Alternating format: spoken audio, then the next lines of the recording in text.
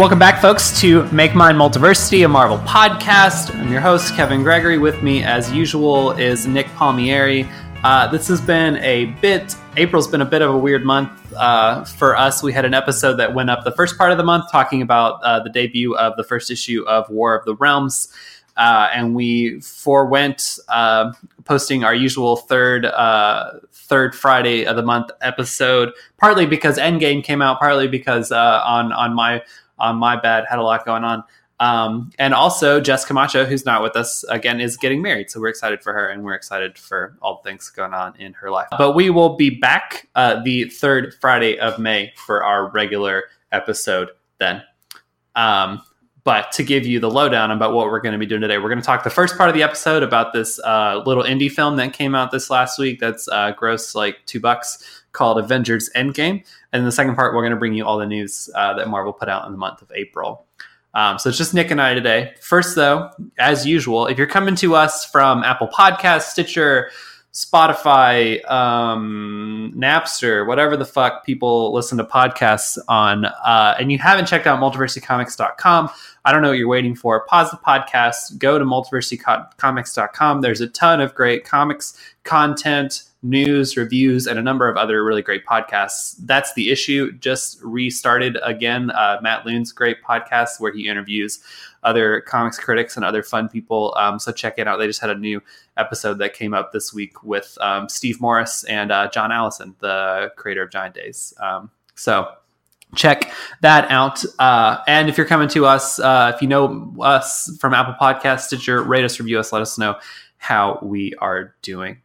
But with that, Nick, how you doing this fine April day? I'm doing wonderful. Nick is doing a wonderful. He's a trick of the sticka over here, doing wonderful. It sounds so bad out of context. It does, doesn't it? Cool. Y'all can all sit with that. We're not going to clarify. Inside joke. No, there's no need to clarify. Yep. Clarification is for idiots. Anyway, cool. So what we're going to be doing this first part of this episode is discussing Avengers Endgame. First off, this probably does need to be said. If you have not seen Endgame yet, pause the podcast. Do not let us spoil this movie for you. Don't do that to yourself. You don't want that. Your mom doesn't want that. Your sister doesn't want that. Jesus doesn't want that.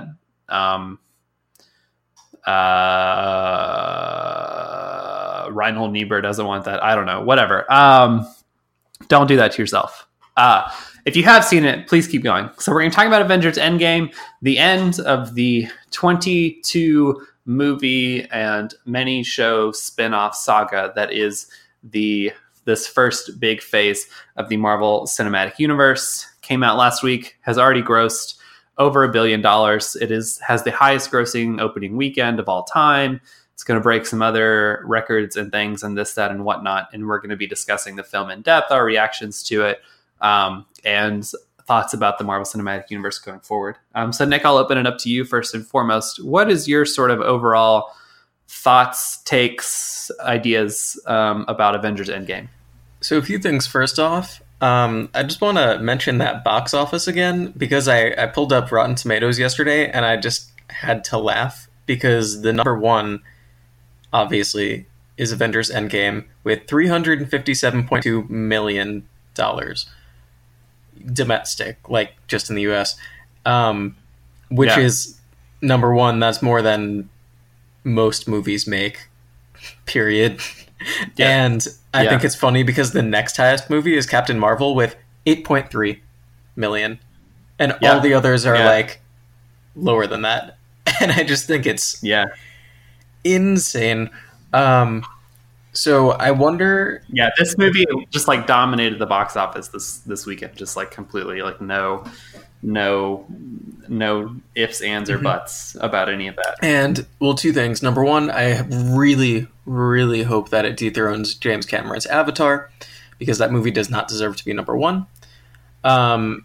And number two, I wonder how much this is related to the whole, like, don't spoil it culture, because I think they really started building that with Infinity War, and I think Like that's absolutely a marketing thing, you know? Like on one hand, it's a big thing. Like, yes, they don't want people to spoil it for each other, but on the other hand, it gets people to like threaten violence against one another. That's like half a joke. Yeah, there was some dude that got arrested. I think like today or yesterday for like punching his. And like maybe. I thought like somewhere in the U.S. for like punching his coworker at like Wendy's or something. I didn't hear that part because he spoiled Endgame for him. Yeah. So I just think that whole culture is very interesting, and I think it's genius marketing. yeah. I think I've been telling people because like, and like even people that I know that like are not even like comic book people at all. Like my parents went and saw this movie and felt like they really needed to see this movie, and I think they've maybe watched like 5 of the other Marvel Cinematic Universe movies. Mm-hmm. But like I've been thinking about it because like so Game of Thrones is back. You all know that. I know that. Everyone knows that. And I know what happens in the first 3 episodes of Game of Thrones because I'm on Twitter. Solely because I'm on Twitter. I don't watch Game of Thrones. But I know everything that's happened and like all the people that are excited that, Arya's like the best character on the show or something. Don't at me. I don't actually watch it, but that's what I've been told by the interwebs. But like there are very few people that have spoiled or have talked about Endgame on Twitter or in a way that is not like prefaced with huge, like, don't look at this kinds of things. Whereas like the Game of Thrones people aren't doing that. Yeah. What you were saying about just all sorts of people going to see the movie. My cousin's son, he is 16, and he's like, the movie is so big in terms of everybody talking about it that he went and started watching all of the movies. And like, what kind of movie gets people to go back and watch 21 other movies just so they can be in the conversation? That's right. Yeah, crazy. Yeah. Everything about this movie is insane, and just wanted to point that out. So overall, no, I think that's really important to be said first, and I'm glad that you did that because I think that like I'm gonna have a lot of sort of like mixed to like negative reactions about the actual film, and I don't think that at all takes away from like the significance of the film or like its place in pop culture or like its place in sort of this saga, like this thing that Marvel did, 11 years, 22 films, this whole thing, like that is like epically impressive. And that is like, and like deserves all the praise and all the whatever that one can give anything. So yeah, overall, like a very, very basic overall, because we'll get into specifics, but I did like it a lot. It really felt like it was wrapping up this whole huge 22 movie thing that they had created. And it was, I think, everything that I wanted Infinity War to be is what this movie was. Like, if you remember, I didn't really like Infinity War because it felt just too bland and too just sort of mindless action, and there wasn't much of a story, and there wasn't much for me to get really emotionally invested in. This movie took its time to really just go through the core characters that it chose to focus on, and yeah, I think it just created a really great story. Yeah, so that's my very basic overall. What about you, Kevin? Yeah, I think that's true. I watched Infinity War, like literally finished it right like 30 minutes or whatever before I left to go to the theater to watch, and like I rewatched it. And it was so, because I think I like, when we talked about it, I liked Infinity War quite a bit more than you did. Like I thought it was sort of big and epic and like serious, and I thought like Thanos was like really fleshed out as a character. Like it was like the story of Thanos being a character, and it was cool. I liked Endgame a lot. I can definitely say that I absolutely, if we're gonna go back and like rank all the Marvel movies or whatever, like people have done, like this will never make my like top 5, and maybe not my top 10, but I liked it. I think that it really tied up a lot of loose ends. I think it told like a really sort of like cohesive sort of narrative and sort of like hit all the greatest hits of the Marvel Cinematic Universe, showed us how far all these characters have come in over a decade, gave us a lot of emotional beats with sort of like the big 5 or 6 or whatever, and had just like a dope ass huge third act fight scene that was like really, really cool. Overall,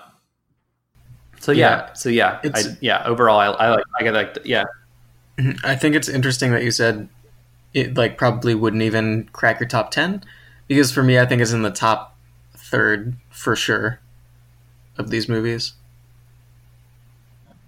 Oh yeah. I mean, I think there's nothing outside of it other than it's kind of a generic action movie at the end. Other than like the first sort of like big surprise at the beginning where like they kill Thanos and then there's like 5 years down the road.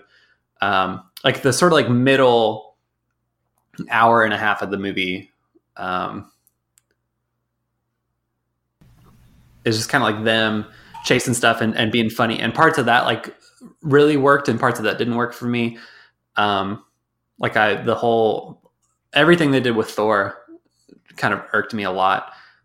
But I think overall, like I think it's a great ending, and I think it like tied up this. I don't think that like I left feeling satisfied. Like I left feeling satisfied that this saga of movies is over, and they ended it in a really definitive way. And I don't think that it could have ended any other way. I think in terms of like other Marvel Cinematic Universe movies, like there are other movies where like I have felt like a really sort of like strong like emotional attachment to like everything that was going on and sort of like the story and like the big sort of like moral or ethical crisis and things.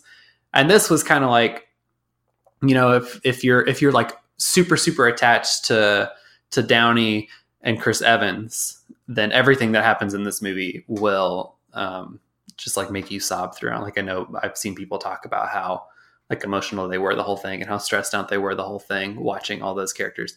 And to me, like the things that I'm really excited about the Marvel Cinematic Universe now are like all these new characters that they've added in. Like I'm excited about like Spider-Man and Captain Marvel and Black Panther. And I have like less sort of an attachment or an affinity to like to Downey and to Chris Evans, which is weird, I think. And we could talk more about this too, because I think a lot of people who are not like active comics readers and like active Marvel comics readers, like this is the only place that they know all these characters. And so like they've seen Robert Downey Jr. and Chris Evans and Chris Hemsworth and Scarlett Johansson for 10 years play these characters and do this thing. And I have also done that, but like I've been introduced to like this whole other depth and breadth and like seeing these characters in this like whole other world and things. It's like, this is not the only like portrayal of these characters that I know and have. And like, this is not like me saying goodbye to them, I guess, in a way that I think that there are like theater goers, that this is like their sort of like last rodeo and sort of them saying goodbye. So I would like Downey, like, you know, like Iron Man, like Tony Stark dies at the end of the movie. Which if you hadn't seen the movie and this is the first that you're hearing about that, like I told you 10 minutes ago to pause the thing. But whatever. And I was just like, yeah, okay. Like this makes sense. This is the only other way that this could go. And there were like people around me that were sobbing and this, that, and the other. And I get that. Like, I get that. I understand the reason why you would feel like that, perhaps. Yeah.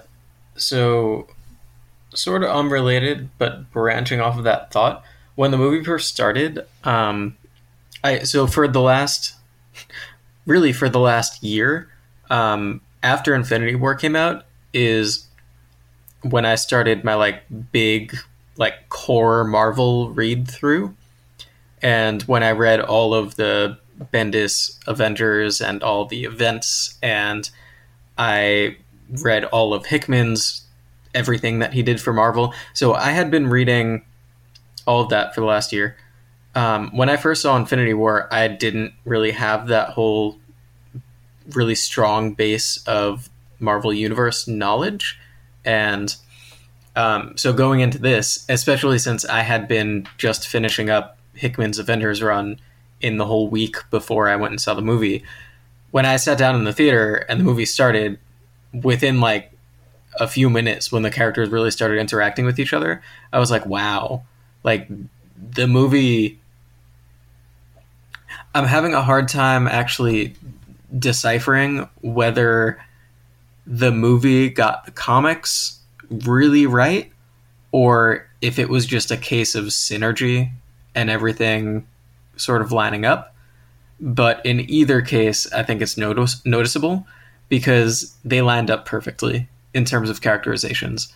And that was a really cool experience to have. And I think, you know, for people who are already very invested in the comics, that's obviously a great experience. And people who aren't, I think it makes it a lot easier to get into them.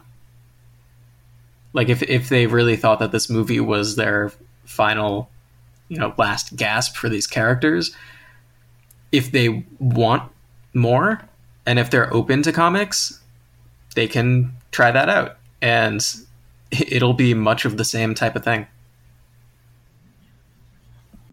Yeah, no, for sure. And I've been trying to formulate that thought that I just had without it sounding sort of like gatekeepery and like dickish or whatever. Because I don't want it to. I don't want it to sound like, oh, well, I read the comics, so this movie was just because it didn't do this, and this. And it's not that's not what I'm saying. I think there are a lot of people that these movies have become sort of the sort of pop cultural important thing of the last decade. And they are they're one of the most sort of formative things of the last decade. And then they've driven a lot of the trends of movie and television and all that stuff. NPR was talking about Endgame, since I guess listen to NPR and talk about that some here they were talking about it Friday when it was coming out. It was this is a big, it's a big deal. And it's all that's awesome. I think it might've been because I had watched Infinity War so closely to go in to watch Endgame. It might've been that I'd watched a 2.5 hour film and then I watched a 3 hour film. And my experience of watching the 3 hour film was I was kind of tired. That'll do that to you. Maybe maybe I need to go see it again and I'll have a different experience. But I left kind of being okay, this is over. Cool. Because I have also seen people, and I've talked to people that are who have already seen it twice, and it's only been at the time of this recording 5 days, which is just absolutely nuts. But they're the second time was much better than the first time. That's interesting. Yeah, I saw it. I was really awake, fresh faced. It was 10 a.m. on Friday. Yeah. So yeah, it was a different thing. Yeah, I saw it at 6:15 Friday night and got out 9:30 and was after having already watched the other one. Yeah. And had been in class for part of the day and other stuff. Which isn't to say that your feelings on the movie aren't valid. No, yeah, I just am for the handful of people that are going to hear this and say Kevin sucks and doesn't understand art. I mean, true. Right. I'm you're not wrong, but let me try to give you some extra ammo or whatever. I don't know. Yeah. So I don't know. So you said you had some extra sort of thoughts and ideas that you wanted to explore. So let's move to that. A whole bunch of specifics, but before I get into those, I just want to mention the actual directing style. When I was watching the movie, and maybe it's just because I know the Russo brothers came from TV. I know that, they're originally on Arrested Development and Community, and I'm very, very familiar with their work on Community. But watching the movie, I thought, yeah, these people definitely came from TV, which is interesting because you wouldn't necessarily expect that in a mega, ultra crazy budget action superhero movie. But at the same time, it really works. I thought for this movie in a way that it didn't really work for Infinity War. because in Infinity War it was all big action, and that's not to say that they didn't do good work in some of those scenes, but I felt like overall they had a hard time. I don't know, they just had a hard time really making it feel epic in the way that the movie wanted to be. Whereas Endgame had the one giant epic scene at the very end, so they were able to have everything else be more almost TV-like, where it's just a lot of characters talking to each other, having really ordinary sort of interactions, and the shots are pretty basic.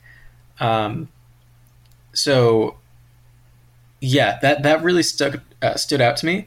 And there was an article on RogerEbert.com. Thanks to Mike Mazzacane for sending it.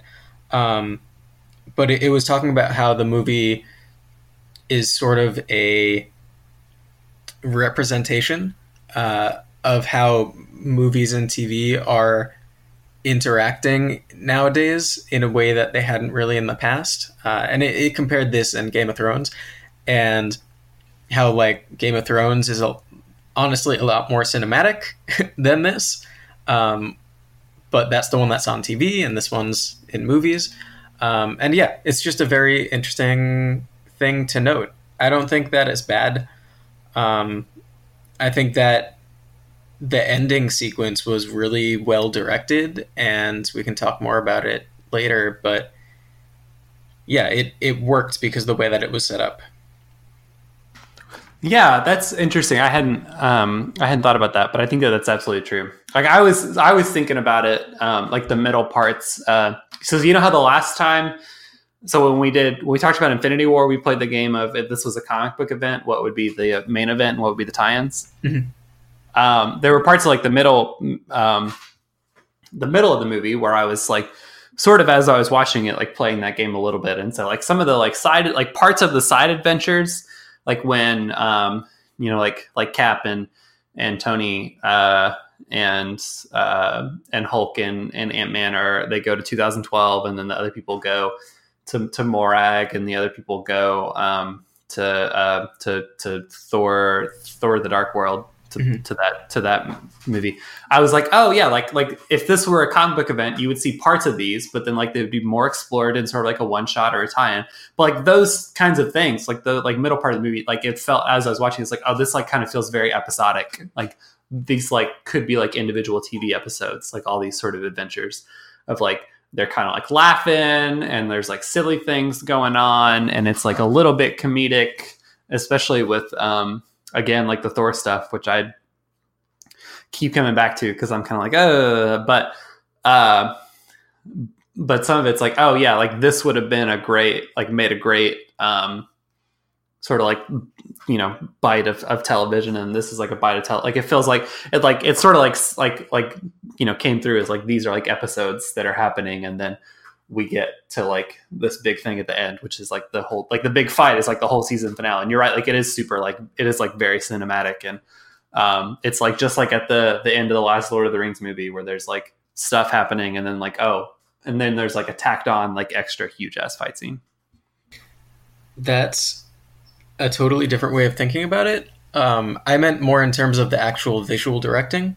But yeah, I guess in terms of the story too, it was very like, I don't know if I'd say episodic, but it was clearly separated into multiple different sections, which I guess is another way of saying episodic. But yeah,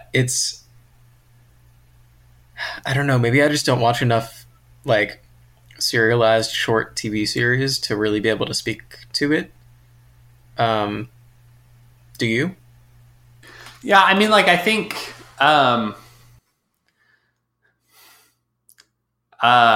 like, it felt like, and I'm sure that everything you're saying, like, with the directing style, like, adds to this. Like, it felt like the middle part of the movie was more akin to, like, watching, like, episodes of, like, Star Trek where there's, like, adventures going on each episode, rather than, like, watching the like Marvel Netflix shows where there's like the middle part is just fodder that is just dumb things that people are doing that doesn't have like they're like less, it's just like the story has to go on for 8 hours, so might as well like have some weird side quests that like really have less to do with the main plot. And it was more like there's these like different tasks that have to happen in order to get here, which is like still like a through, like there's still like a through line of like it's a like a, you know, it's like a short form, like it's like a, you know, it's a 3 hour movie, which would, you know, be like 6 to 8, you know, like 20-30 minute episodes or something. Like you can make, like people make shows like that right now, but like the middle part was like sort of easily broken up into good chunks. And I'm sure that everything that you're saying about the directing style like adds to those things in the ways that they were able to like sell the fact that what was going on in the script needed to be easily broken up in a way like that, and could feel like that in a way that didn't hinder the movie or whatever. Mm-hmm. Yeah. Cool. Okay. So, any more thoughts on that? No. Let's. Okay. Okay. So the 5 years later thing, that surprised me and it excited me. I was wondering how they would tackle it. I thought, like, is this going to be like Y: The Last Man, where they show how society has really changed in the time and how, like, having literally half of the people disappear? But it completely didn't. There was the one scene of the, like, group therapy session, and that was it. And I thought that was a good choice. Yeah, I was gonna ask what you thought about that, because there are a lot of people that are on the internet that are mad about that scene in particular, just because the Russo the gay brother character. Yeah. Yeah, I had a note about that. So I don't know what people online are saying, but my thoughts. It's cool that he was there. It's interesting in the sense that it's visible enough, in the sense that he exists and he is clearly defined as like either gay or bi, and so it's undeniable visibility. It's not like all of a sudden someone's tweeting out afterwards saying like, "Oh, by the way, this character was gay," you know. Yeah. At the same time, it's not a main character. It's someone who has such a small role and whose sexuality is only mentioned very briefly in the dialogue, in such a way that when the movie is ported to other countries, they can easily change that pronoun. And I think that was the thinking behind it. Like, they wanted to have a gay character, but the studio probably just wouldn't allow it because international audiences wouldn't be as receptive. So I thought that was an interesting way of having a happy medium there. Oh, interesting. I hadn't even thought about that. The having to port with the subtitles to international audiences and things. Yeah, that's I think a big reason why we haven't had many gay characters in. I mean, there's a lot of reasons, but I think that's one of the big ones that prevents it from happening even today. Oh, sure, absolutely. Yeah, now that you say that, that makes a lot of sense. Yeah, I think so. The people on Twitter are frustrated with it just because the way that the Russo brothers said, like, oh, there's like good queer representation in this movie, when in fact it's just that one scene, and that character is played by one of the Russo brothers. Who is not gay in real life. And people are like, you can't say this. You can't say that you're giving me one thing and then give me this thing. Which I agree with, but I think that, yeah, everything that you said like makes a lot of sense. It's like, this is a way for this like to be visible. Like, this character is like clearly a queer character, and like an open and unashamed about all of those things. And It is interesting. I think they could have gone about it in a different way. I think it would have been very probably prudent for like literally anybody else to have played that character, and for that not to have been like a director cameo. I didn't know that was him, but I think that doesn't really matter. Okay. Yeah. I think it's still a good way to start. Like, they tried pushing the envelope, you know, I think, and that's more than any other big blockbuster movie has ever done. Sure. Yeah. No, that's fair. Yeah. Except for, I think, Deadpool 2, but I didn't see it. So. I still haven't seen it either. Yeah. Yeah. I mean, yeah, I think I think it matters insofar as just like the way that they had talked about it being this like big, huge deal, and then for it to be undercut by one of them playing the character rather than having like an actual like queer person sort of like have like a minor role in the movie. Not that like to say that would have been better or worse. I just think I don't know. I think it's I think it's interesting, maybe questionable. I don't know. Yeah. Well, I do think so. So going back to the larger point then that you were making about, you really thought that they might explore what this world looked like after 5 years. I also think that was a really good choice. That would have been a completely different movie, and it would have really changed what they were trying to do in that beginning section. Yeah. And I think too, it would have made everything that comes after a lot harder, because the way that they did it, like they gave enough of what this world looks like to get you Scott and Cassie together. So Ant-Man and his now teenage daughter, so that eventually we can have a Young Avengers movie.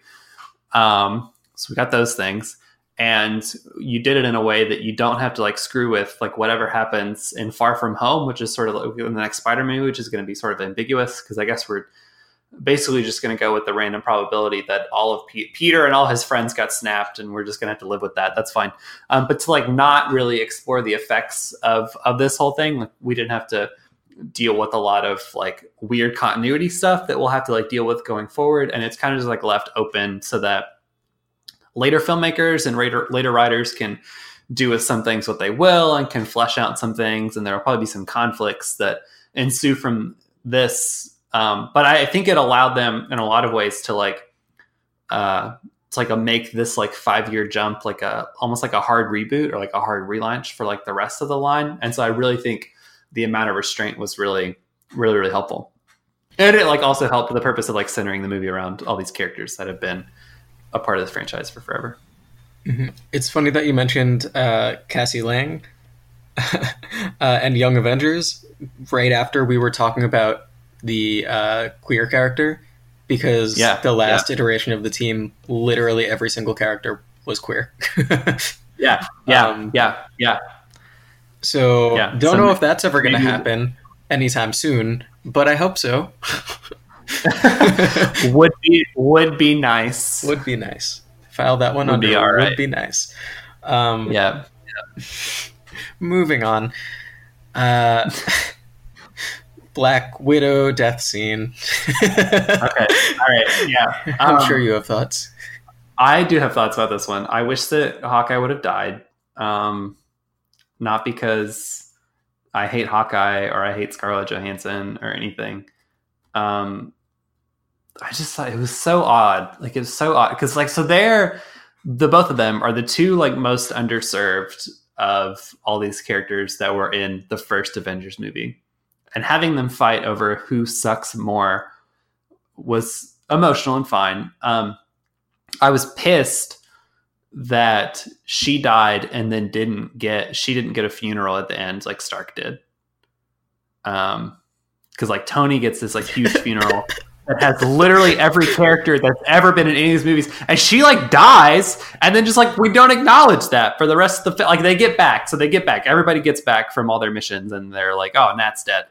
But then like immediately Thanos like nukes the Avengers camp thing, and then like we go into third act fight scene mode, and just like is not acknowledged for the rest of the film. So I thought that was pretty crappy.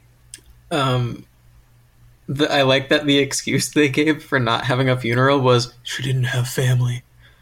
That's so dumb. Like, and then they're her family. Yeah. Like that was the argument. Like that was literally the whole point. Was she had a new family? Oh, sorry, I'm screaming. No, yeah. The other guy I forget who was in that scene, but the other character did say that, and I was like, that's exactly what Tony's funeral just was.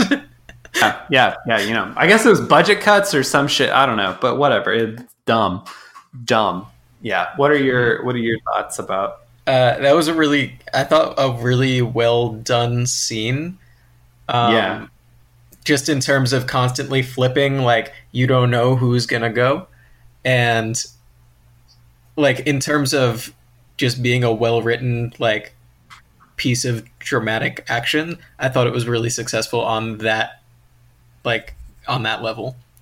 I do agree with what you're saying. Like, I don't know. I totally agree with that. I just think, and that was the other thing too, is like, well, I agree with your side. Yes, absolutely, okay. Always. I agree. It was absolutely well written, and I think that like them tugging back and forth of like who's gonna bite it was well done. I just like I was like just so curious, like, because while we're doing all this like wonky time stuff and we're doing all this like wonky quantum realm things, and it just feels like there should have been a way to either like avoid having had either of them die, or to like go back and get her somehow in a way that wouldn't screw up the rules of time travel that they had established. And I don't know what either are off the bat. Yeah,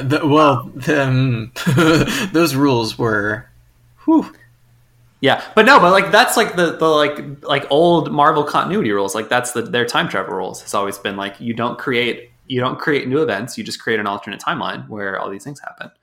No, but the whole thing about like, I barely understood what the Ancient One is. That Tilda Swinton's character.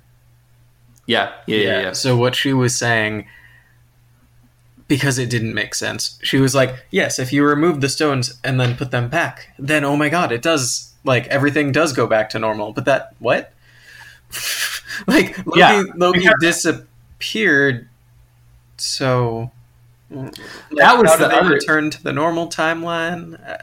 Yeah. Because I guess, like, if you go back and put the Tesseract and the Mind Stone back, then Loki theoretically never escapes. But I would imagine that that's going to be the genesis for his his Disney Plus show that he's getting, is the fact that he got the Tesseract and left.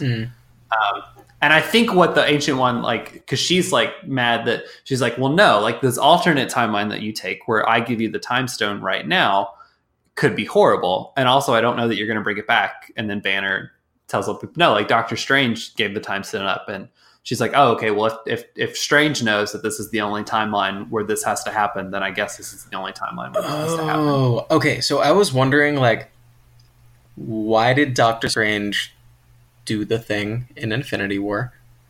Because I felt like that was barely even touched on in this movie. Yeah, I agree with that too. And I think it was supposed to be, that the Ancient One realizes that, okay, this is what has to happen because Strange is the best of us, yada yada, so things will be fine. Is he though? And I guess I don't know, whatever. He can make a metaphysical ham sandwich or something, which is still a funny joke. I don't get it, but I sort of feel it. Only a little, though. It's got like metaphysical, mayo and. Oh, you're right. That really cleared it up. Yeah. I don't know. Whatever. Fuck it. Yeah. I don't know if he is. Whatever. It was weird because at the end of the fight scene thing, he just like holds up his like index finger to Tony, as if like, this is the one, and that was like kind of like the only other place that it was touched on. That's the only thing that you should ever do in dramatic situations: hold up your index finger. Yes, that's what I do. He was number one. I don't know, or whatever. So we don't need to go into this, but same deal with the Infinity Gauntlet mechanics. Like, they've personally always annoyed me even in the comics, because like once you have the Infinity Gauntlet, you can do anything. So why didn't you do anything? Like the Dragon Ball. I'm not familiar with Dragon Ball, but okay. What? Yeah. Have you never watched Dragon Ball Z? I've tried watching like some episodes on many occasions. Oh my! Yeah, I'm just not a fan of anime. Why? I don't even know why we have a podcast anymore. Like, we might as well just quit right now. Okay, that's fair. All right, keep going. Infinity Stone dynamics, weird. That makes sense. Yeah. So, I mean, really, at the end of the day, the time travel stuff and the Infinity Gauntlet stuff, like, I just accepted it in the moment, and like afterwards, when I thought a little bit harder about it for like literally half a second, I was like, that didn't really make sense. Yeah. But that's fine, because I think all the emotional beats really hit, and I think they all hit well. And that's what's important to me in a movie. Like, if I were to write it, I would personally make it, think a little bit more about those mechanics and explain a little bit more, just so that it is more internally consistent. But for the movie, in the way that it was, I felt like it worked. And that's like one of the things that like I think that you and I, as like people who've read comics and read Jim Starlin comics and read a lot of comics with like the Infinity Stones and the Infinity Gauntlet and this, that, and the other, like, we're curious about those things in a way that, not that I think that like moviegoers wouldn't leave the theater and be like, I don't know that I understood that 100%, but I don't know that they would be worried that it was like different from the comics, or that it was like less okay or less good because of the way that it came off. And I think that like the way that they did it, like making the Infinity Gauntlet like super OP and sort of like really harms the user anytime they use it. That was good. I thought that was a really great mechanic without bringing in a lot of like the weirder Jim Starlin stuff and like making Thanos have like a hard on for death or whatever. Like, I think that was a way to do something different and make the like have your cake and eat it too, in a way that like made like kept this like comic booky sort of ridiculousness of like, why would there be these 6 stones that can like rewrite reality? Like, whose idea was that? God's dumb. And like also, tell like a really interesting story and like have real stakes with those things. Yeah, that was definitely a good, like, the whole scene with Hulk trying it on and basically losing his arm. That was all effective, because I think it was also based in the character. Like, we cared about what happened to Hulk, with him and his cute sweater vest. Yeah, exactly. So that was a cool way of introducing a mechanic that was unique to the movie, and that allowed them to explain, or it allowed them to act like they explained things, which is all you really needed.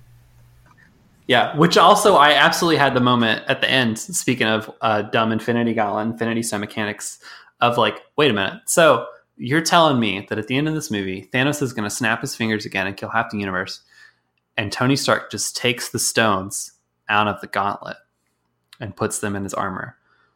Why in the hell did Tony Stark not take the stones out of the gauntlet in Infinity War when they put Thanos under a trance and were trying to take the gauntlet off his hand so that they could save the universe? Like, why didn't they just take the stones out of the gauntlet? They wouldn't have had to use them, but they could have just taken them out of the gauntlet. It didn't make sense. Again, but whatever.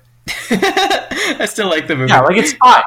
It's fine. Like, it's fine. It's absolutely fine. But I'm just like, okay, cool. Like, yeah, like you're saying, like the emotional arc of the movie forgives some of the dumb, like the dumb technical know-how that like really doesn't matter because we're not the ones in charge. But I was watching that, and then I watched him do that, and then I left the theater and I was like, wait a minute. And yeah, but it was fine. It was fine. So on to the huge group scene. It gave me chills, which doesn't happen a lot in movies.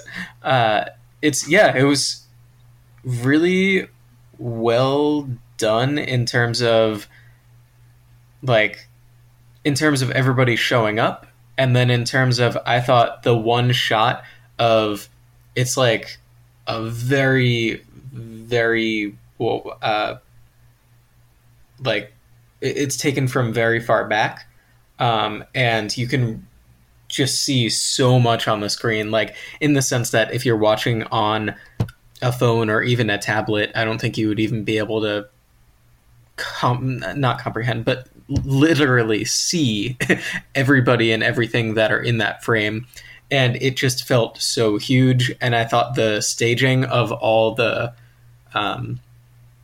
little yellow circles was really nice, in the way that it was like the size and like location, the way that it varied and lit things up. It was just a really great shot. And I think that is one of the things that will stick with me probably forever about this movie. It really hit that spectacle that the movie wanted to get, and it felt earned because of the rest of the movie. Yeah, and because of the 11 years that preceded the movie. Yeah, of course. Yeah. I 100% agree with that. Mm-hmm.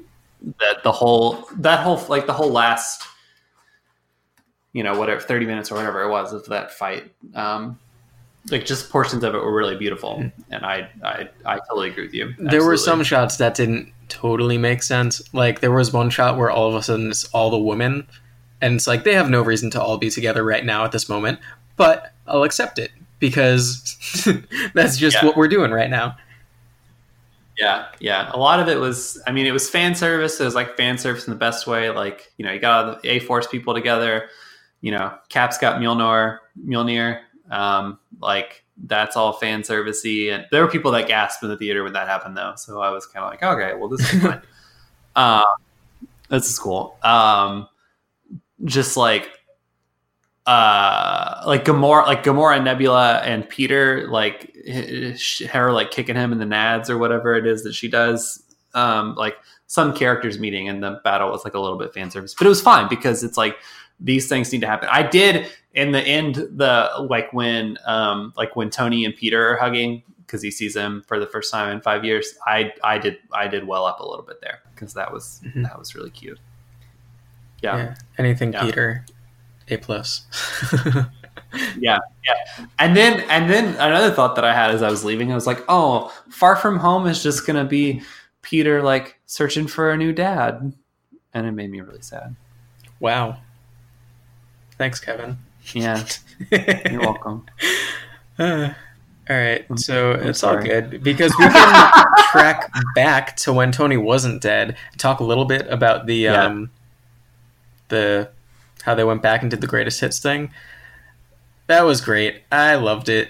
I had a huge dumbass grin on my face when they did the like Avengers shot from the original Avengers movie, and they showed up there. Yeah, that was just a really nice surprise that they went back and did that. And yeah, it was fun. I liked it. Yeah, I liked that whole portion of the movie a lot. Yeah, I thought the going back to the battle in New York was really fun. I thought all of the comments about Cap's ass were really fun. America's ass. And like the way that all the characters were handling it, because they're like all jaded and it's been, like they've had all these emotional experiences, and so now they're in this place where like look at what we were doing. All of it felt really earned. The only one of those 3 bits that I didn't struggle with, but it was just kind of like was like, again, like the Thor thing. Like, okay, so I'll just ask you outright, like, what did you think of like washed up drunk old man Thor? No strong feelings either way. I didn't love it. I didn't hate it. Clearly you hated it. Okay. Yeah, I just like I thought parts of it were, or like some of it was like a little bit like callous. In what sense? I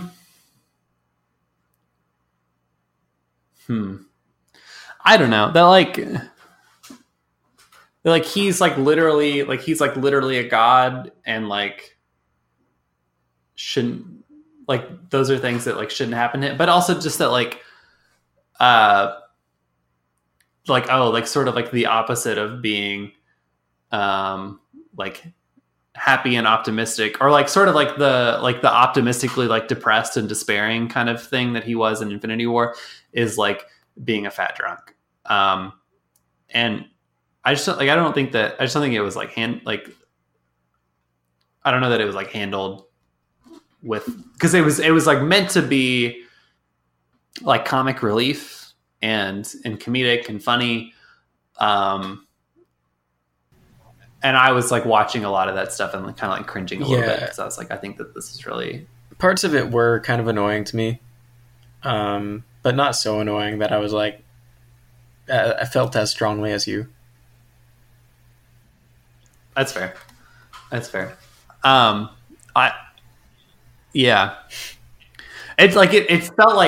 I know that he he kills Thanos and he feels like a failure. And to me, because I know that they were playing it for laughs, and there had to be comedy things in the middle of the movie, or they didn't have to be, but they chose to be, because most of Infinity War was a very serious movie, and there were a handful of laughs here and there, but most of it was very, very the stakes were really high, and things were hectic. And obviously the stakes were really high in Endgame, but there had been 5 years, and there had been a little bit of coping, or some kind of dealing with, okay, here's our world now.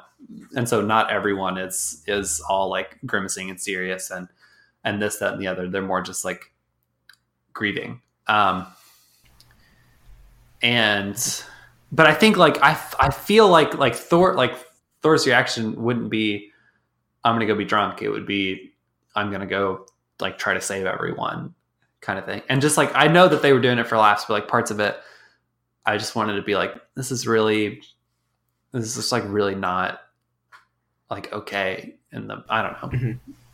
I don't know. Do you think that he actually gained all that weight, or do you think that was some Nick Fury in Captain Marvel CGI? Oh, I think it was CGI. It was metaphysical weight. Okay. I get that joke. No, I think it was, or he had a padding, a pad thing under. No, I don't think Chris Hemsworth gained all that weight, because he was recording Men in Black at the same time, basically. Okay. I guess, or didn't he I would assume he recorded Men in Black right after this. Okay. Yeah. Speaking of, I don't know, Captain Marvel. Sorry, did you have anything else to add there? No, I'm good. I'm done. I did my rant. I'm over it. I'm over it. So it's a good thing that... Oh, okay.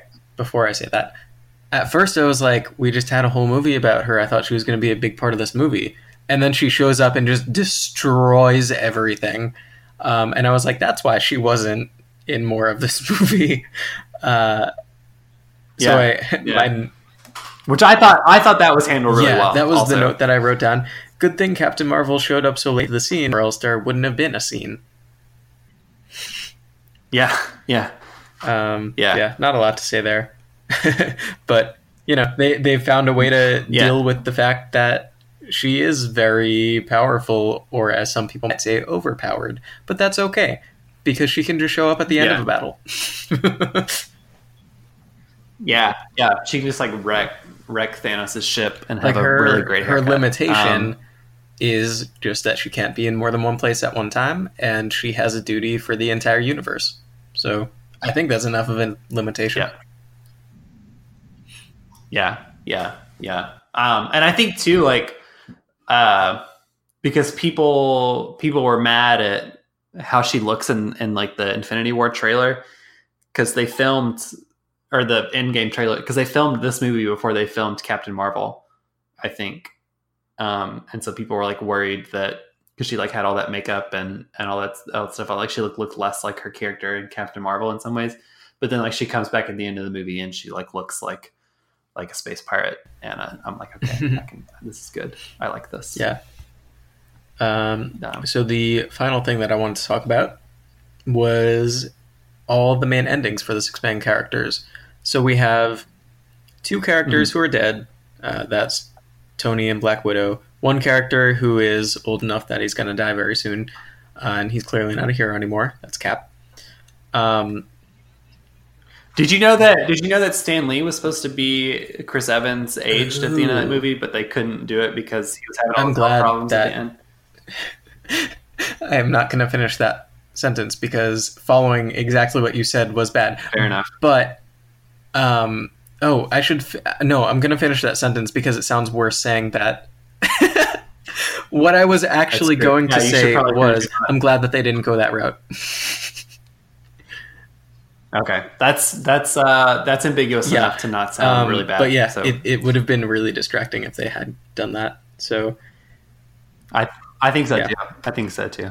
I think that's really interesting because I think it's possible that might not be the end for like Chris Evans. Like I think he could theoretically come back. Theoretically, if you really want to. I mean, but I don't think they're going to. Yeah.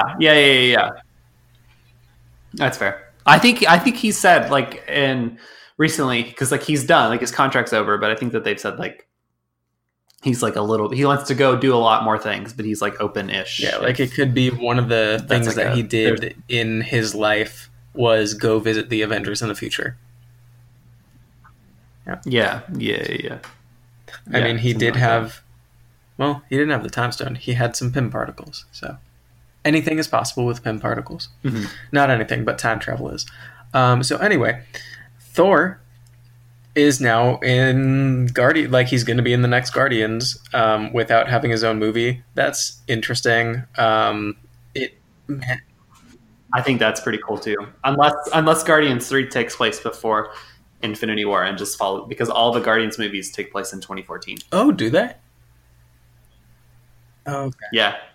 Because Guardians 2 comes right after Guardians 1, and it's like still the same. It's still the same year. Like it takes place chronologically before Infinity War happens. Didn't know that. Also hated that movie. So, Yep. Isaac, we know that you love it, but you're wrong. Is that your dog? Your roommate? That's the. I thought you said Isaac. DC Cat. Oh, Zach, no, I said hi, Zach. I don't know. Well, hey, Zach, so that's an interesting development. He's not completely off the table, but you know who? I don't know if they're off the table or not. Words are having trouble coming out of out of my mouth right now. Wow. I'm just going to say it. Hulk. Words can have their own math. Yeah. What is Hulk right now? Like, he was probably written out. He's stuck as the, like, Hulk character, so they're probably not going to do a whole movie where he is that. There's a possibility that he'll show up as a side character in something else, like he did in Thor Ragnarok. But I think it's just as likely that he is done. Yeah. I think because I think the rights for the Hulk are still so screwed up too. Because the other thing because I think that I think that Universal still has the rights for a solo film for Hulk, and so if Disney and Marvel Studios wanted to make a Hulk solo film, they would have to do it in partnership with Universal, like they did. Oh, like they did I didn't know that, and I think that's why they haven't done a solo film. Okay. Yeah, but they have been saying, because Kevin Feige said it last year.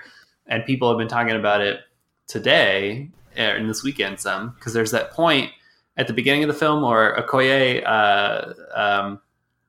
sees that talking about that earthquake in the middle of the ocean or whatever to Nat, and she talks about the coordinates of it or whatever. And apparently the coordinates for that earthquake in the middle of the ocean map to the coordinates for that thing that Nick Fury shows in Iron Man 2, where he shows Stark this world map, and there's a dot in Wakanda, and there's a dot in the middle of the ocean, and there's a dot somewhere else or something like that, or there's a dot in the Arctic where they find Cap frozen. That people are that's a Namor thing, and Namor's going to be in in like Black Panther 2 or is going to be in the next like saga of things or whatever. And Namor was another character whose rights were tied up also with like Universal. Okay, I didn't know that. Mm-hmm. Well, Disney's probably going to buy them soon anyway, so. Yeah, they're going to buy Universal, and they're going to buy Paramount, and they're going to buy Warner Brothers, and then they're all going to give us bucket helmets like Plankton did in SpongeBob SquarePants movie. And one can dream. One can dream. Anyway. So that leaves one character that we have not talked about. Hawkeye! Uh-huh. This movie actually made me care about him a little, which really surprised me, mainly because his wife is Linda Cardellini, which I wasn't expecting, and she still looks exactly the same as she did 20 years ago in Freaks and Geeks. Fair enough. Yeah. That's fair. Yeah, no, he's getting a Disney Plus show, I think. Yeah, and it's going to be about him training Kate, which is cool. And it's interesting that of all the characters, he's the one, like all the 6 main characters, he's the one who gets the biggest stuff following on from this. It also makes sense because he was the sort of least important and least liked character. So it makes sense that like he's the one who's able to go on and have a TV show and not just another movie and hadn't had a movie yet. Yeah, I am curious because Black Widow's getting a movie, and she's dead. So I would assume that, yeah, it's going to be like an origin film. Mm-hmm. It's going to be her doing like spy stuff in Russia or whatever. But like the Hawkeye Disney Plus series, I would imagine will pick up from this movie and will be, well, obviously it will be because if he's training Kate Bishop, then it would do that. But yeah, you're right. Like he's the only one who like already has an announced arc for what comes after this. And I would think that Thor will get some kind of announcement or something. And the Hulk will probably won't get much for him for a while. But yeah. I wonder, now that we're saying this, Kate is a young Avenger. Do you think there's a possibility that like teenage Cassie Lang would come over and then we'd get more of the Young Avengers introduced in that show for potentially a spin-off show? And on TV shows, it's a lot more likely that they could have queer characters. Yeah, so I absolutely think that if the Marvel Cinematic Universe does Young Avengers stuff, it'll be a Disney Plus show like Defenders was, or something. Or like Runaways. Or yeah. And I just think it's so fascinating. Like, so this is where I just dropped my headphone. This is kind of where, so I've like 2 more questions, I guess, sort of as we wrap up. Like one, like where does the Marvel Cinematic Universe go from here? And then finally, like, was this a good ending for these films? And we can get to that one second. But I'm like super curious and fascinated by all these Disney Plus shows happening, and that being sort of like the beginning of Phase 4 as we know it. Like, because Loki's getting a show, and I don't know how that's going to happen unless it's because he like got the Tesseract again in this alternate thing and is just like doing God stuff and just doing like Journey into Mystery things. Oh, because he died. Yeah. In Infinity War. Oh, yeah. Cool. And I'm curious how like WandaVision is going to work. Even though like Elizabeth Olsen has said it's going to be kind of like a 1950s like domestic kind of like I Love Lucy kind of thing almost. But like Vision's still dead from Infinity War. So unless Banner and Hank Pym and some other people build a new Vision and figure out how to, and Shuri, definitely Shuri. How can I forget Shuri? Lo siento. Like build a new Vision, and then they go like live together and basically, make a TV show out of Tom King and Gabriel Walta's like Vision comic, except with maybe less death and creepy things. Like I don't know how that's going to happen. But like obviously now we know that like the Falcon Winter Soldier show is going to be, I guess, like Falcon trying to live up to being the new Captain America, which is kind of cool. Are there any other shows besides those 3? The Hawkeye, which is the 4th. Wait, so Hawkeye, WandaVision, Falcon, and Loki. Loki, okay. I think those are the four. And Hawkeye, I don't think has been confirmed. I think it was announced because like the other three have logos and stuff, and like Disney has talked about them. I think Hawkeye, like Variety or Hollywood Reporter or something, ran an article saying this is happening. Yeah, I think it was an official it was an official announcement, but it happened like a few weeks after the other ones were announced for some reason. Yeah, I knew it took place after. I think like because Disney had that big investor meeting a few weeks ago that unveiled like the price point for Disney Plus and the launch date. And I don't think that any of these shows are going to be available at launch, but they showed like what the title logo for Falcon and Winter Soldier is, and I think they showed off some details for it and for Loki, and talked about why, because they announced like the name of the Scarlet Witch Vision show would be WandaVision. But they didn't talk about Hawkeye and all that stuff. So I think it would be it's going to be a later edition, like late next year edition to Disney Plus. All of these shows, I couldn't imagine, like I'd imagine that they would be not like Agents of S.H.I.E.L.D. in terms of quality, but like Agents of S.H.I.E.L.D. in the sense that they exist in the same world, but they don't really cross over a lot with the movies. I think that the movies are going to continue doing their own thing. I think that's definitely true. And I think we're going to get these movies with these new characters. Like we'll get that Eternals movie. We're getting a Shang-Chi movie, and we'll get Black Widow, but it'll be like a prequel. And then we'll get like Doctor Strange, Spidey 2 and 3, Guardians 3, Black Panther 2, Captain Marvel 2, Ant-Man and the Wasp 3. And like all those older characters will be doing their own thing over here on the side on Disney Plus. And I think like with WandaVision, they confirmed that it was going to be I wrote this up for Multiversity. I think they said it was going to be a 6-hour thing, and Elizabeth Olsen didn't know how many episodes or how it'd be broken up or whatever, but she knew that it was like a 6-hour piece that would be broken up into episodes or whatever.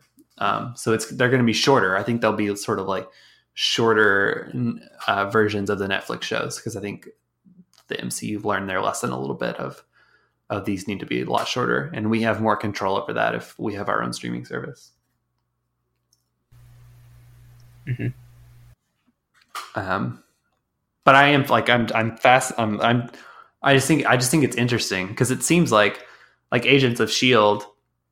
and all the Marvel Netflix stuff, and I don't even know if like Runaways or Cloak and Dagger take place in this universe. Like if they take place in the Marvel Cinematic Universe, I don't think that they do. But I think I saw like on Newsarama ran something last week where they talked about them as if they were in this universe. But like Marvel, the movies have ignored Agents of S.H.I.E.L.D. and Agent Carter for the most part, although the guy who played Jarvis in Agent Carter was the guy who played Jarvis in Endgame, which was cool, James Darcy. And they've ignored like the Netflix shows. And it's just so interesting that these shows on Disney Plus, like they're going to be like integrative parts of what is happening going forward.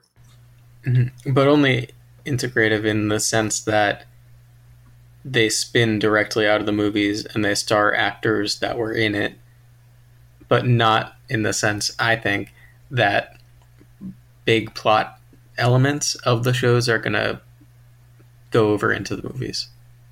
No, I don't think they're going to be driving like Phase 4 or anything, but like to not have even referenced the Netflix shows or Agents of S.H.I.E.L.D. in any of the movies, like there will be direct reference to these things happening on Disney Plus in movies going forward. Mm-hmm. And there might be movies that are made that spin out of things, maybe. Like, I don't think that like you're going to have to like, watch Avengers Endgame and then watch this next movie and then watch these 3 shows on Disney Plus and then you can watch this next movie. But I could totally see a universe in which there's like a show that happens on Disney Plus and then it's really popular and then they make a movie that like spins out some ideas from there, maybe. Well, these are also all the like, they're pretty much just the characters who are left over that were big in well, since Phase 1. Yeah. Falcon didn't appear in Phase 1, but you get what I mean. They've all been around for a while, and all the characters that they were coexisting with are now off the board. So it's like they had their time in the spotlight as the movie main characters, and now they're down to just being TV shows. So it's a way for them to keep using the characters, but not have to make any movies about them because they're focusing their movies on the other existing characters and the new ones that they want to introduce.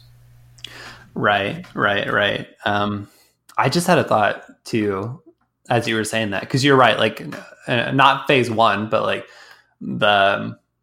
all of the characters that have Disney Plus shows were introduced at least before Age of Ultron at this point. I wonder if for like Tom Hiddleston and Elizabeth Olsen, and those people, if making these Disney Plus shows is counting for them, like fulfilling the rest of their contract of like how many movies they signed up for or whatever, or if they like if this is an extension too. I don't know the answer to that question. Yeah, it's possible. And that also makes me wonder, I wonder if Thor being in the New Guardians is also a way to get around, like, not having to have him have his own movie again, but still fulfilling a contract where maybe he had one movie left. Yeah, I think because they did say recently, I don't know if it was Taika Waititi or Tessa Thompson or somebody said that like Thor 4 is like still on the table. Like it's not like out of possibility that couldn't be made or whatever. Okay. And out of all of those characters, I mean, well, because they killed Iron Man and Cap's old now, but even before Endgame came out, he was the one that I could see them making more movies with.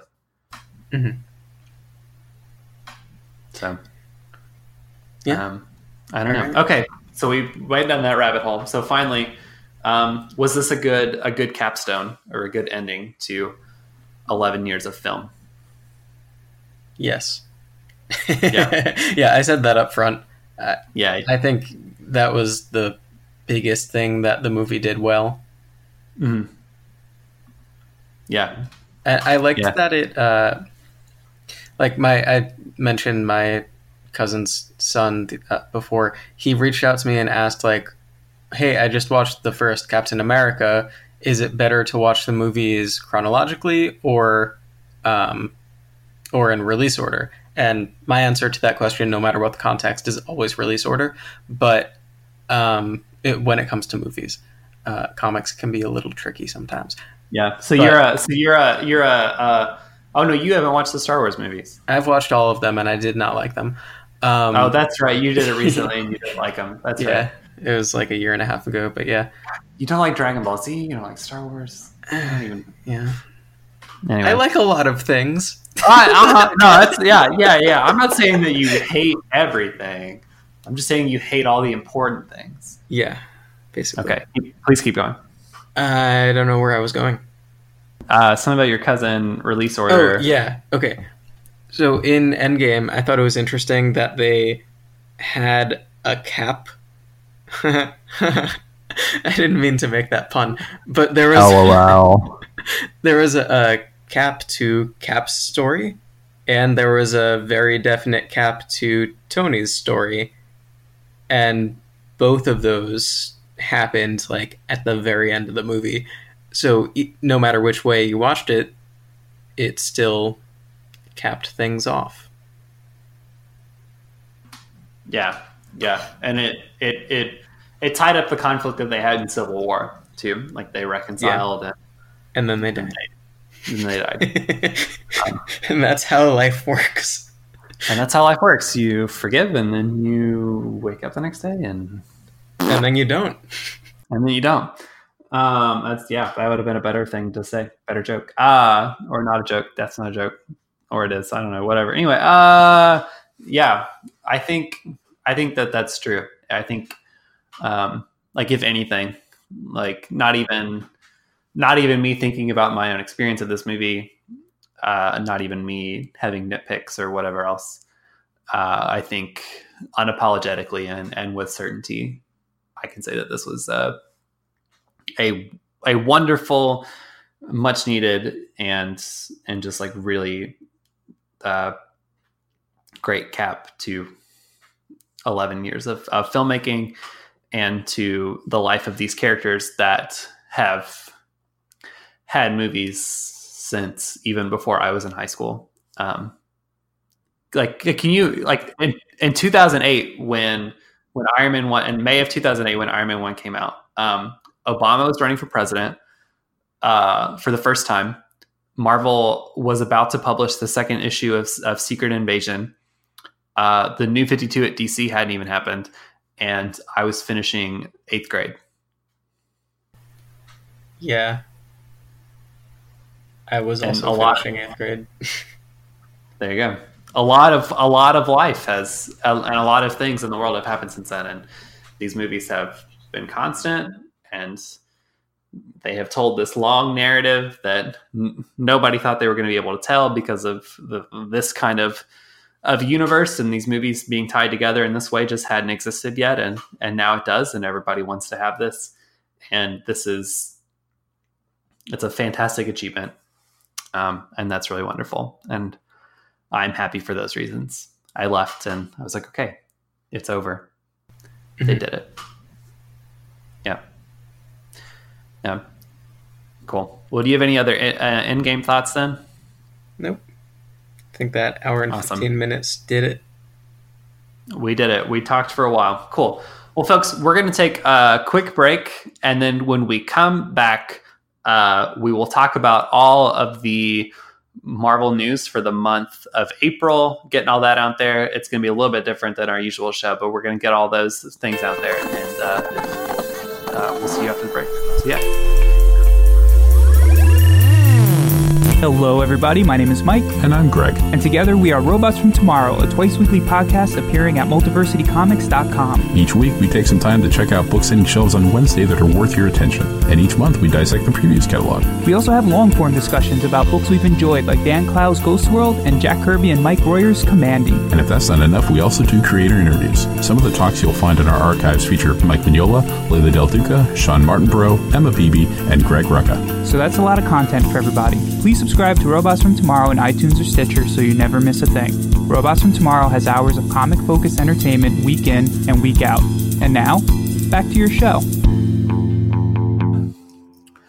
Okay, and we're back. So for the second part of this episode, we were going to be discussing all of the news out of Marvel Entertainment, Marvel Comics for the month of April. Normally, for most episodes, as many of you know if you've been listening, we talk about all the news the first part of the episode and then review some issues the second part of the episode. And just with everything going on, we're going to forego reviewing some other issues that came out in April. Although we talked back at the beginning of the month about War of the Realms #1, and you can seek out that episode at your own leisure. But with that, we're going to transition into discussing comic book news for the month of April. So first off, the biggest piece of news for the month of April are all the things that have now been solicited and are coming out of the current War of the Realms event, which, as I said, we talked about at the beginning of the month because issue 1 and 2 came out in April. Issue 3 is out this week. The series is quite good, as we decided. So the first big ongoing series that is spinning out of War of the Realms, and I will also preface this section with saying a little bit of spoiler warning, because this series deals with some of the aftermath of things that are happening in War of the Realms. So if you don't want to hear us talk about this, I would skip ahead maybe like five minutes or so, and we'll be talking about something else. But so Marvel has announced a new ongoing Valkyrie book, written by Jason Aaron and Al Ewing, co-writing together with art by Kafu, who is usually who has been doing a lot of work at Valiant as of late. Really great work, and then covers by Mohamed Asrar and Matt Wilson. So it's an ongoing book. It's beginning in July.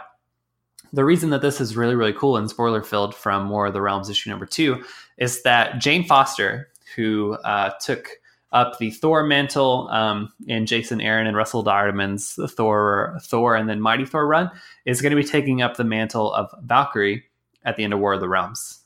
In issue 2, a lot of the Valkyries and also Brunhilde, who is one of the main Valkyries and one of the main characters in the book, are killed by Malekith. And so there's going to be a new Valkyrie book spinning out of War of the Realms starring Jane Foster. She's sort of straddling the realm, but because the Valkyries guard the realm of the dead.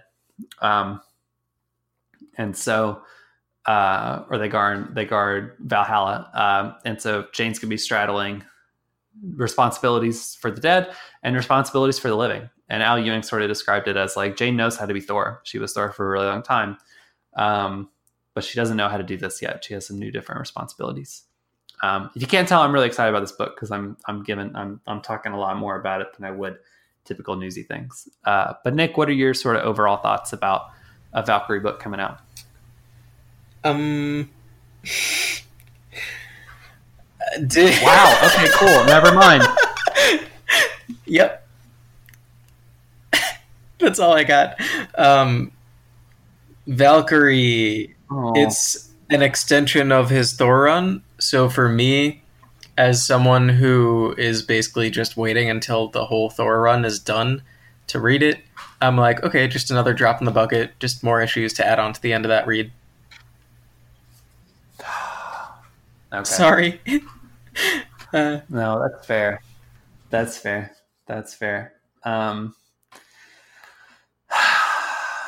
If Jess were here, she would have thoughts. Would you rather I bring back the catchphrases? If you want to. Yeah, no. So, okay. So I am. So, because as we talked about beginning of the month, when we talked about War of the Realms, I have read most of Jason Aaron's Thor run. I think it's very, very good. And the Jane Thor parts, the 8 issues that were Thor, and then like the 20-something issues that were the Mighty Thor with Dodderman, are the best parts of the run, ostensibly, in my opinion. Indeed. And I just think that that Jane as like a god and sort of like straddling the line between like humanity and godliness and worthiness and all these things, like Aaron just explored these ideas really, really well. I think Coffey is a great choice because his art is kind of really in line with Dodderman's. It's sort of that more digital and more curve and less like rough, whatever. And I think the fact that Al Ewing is co-writing this with Aaron means that Ewing is going to be doing a lot more fun things for Marvel. It also maybe means because, and I think that I said this last episode and I was incorrect when I said it, that War of the Realms was the end of Jason Aaron's run. And in fact, he has another arc on Thor after this run. So we'll finish War of the Realms and then he'll still be writing the Thor series with Mike Del Mundo doing some things. But I would imagine after he finishes that, he'll be done. He'll just be doing Avengers and some other things. He just had an Image book that was announced. But I would think that this maybe sets up Al Ewing to be doing Thor stuff after Jason Aaron. And Al Ewing's cosmic stuff at Marvel has been really, really wonderful. I think he's a great writer. And I'm excited about the future of that franchise, if it is indeed going to be in the hands of Al Ewing. So that's where I'm at. Nick, do you have any other thoughts? No. Cool. All right. Well, I have. So there's 2 other books. Go ahead. Oh, no. I was going to say I have thoughts about the next one. Okay. Well, that's wonderful. So there are 2 other books that are spinning out of War of the Realms also. The first one is a new Loki ongoing series written by Daniel Kibblesmith, illustrated by Oscar Balzadua with covers by Oscar Yildirim. It's an ongoing. Loki's going to have some new responsibilities. He died in the first issue of the War of the Realms, so we don't really know what's going on. But I guess this is like Dragon Ball Z Death Rules, which Nick is not going to get because, as we established in the first part of the episode, Nick doesn't like Dragon Ball Z.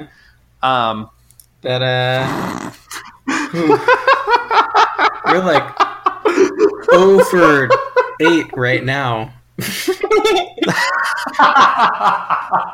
We had a good movie discussion.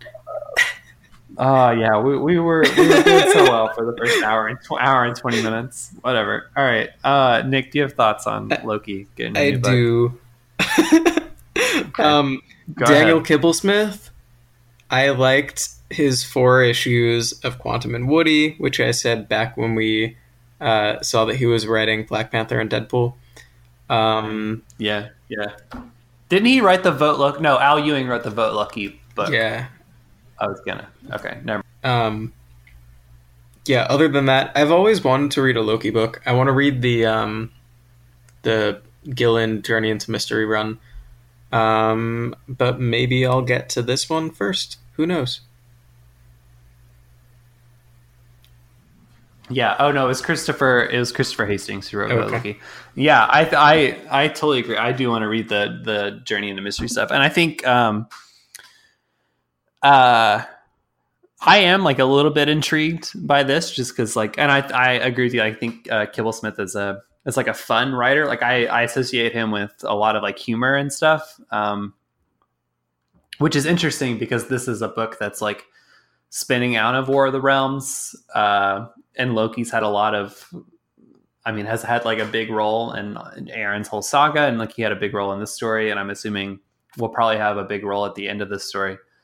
And so it's cool that he's getting Kibblesmith's getting like a spotlight, like getting like more responsibilities outside of just like getting to write these like fringe funny books for places. So yeah.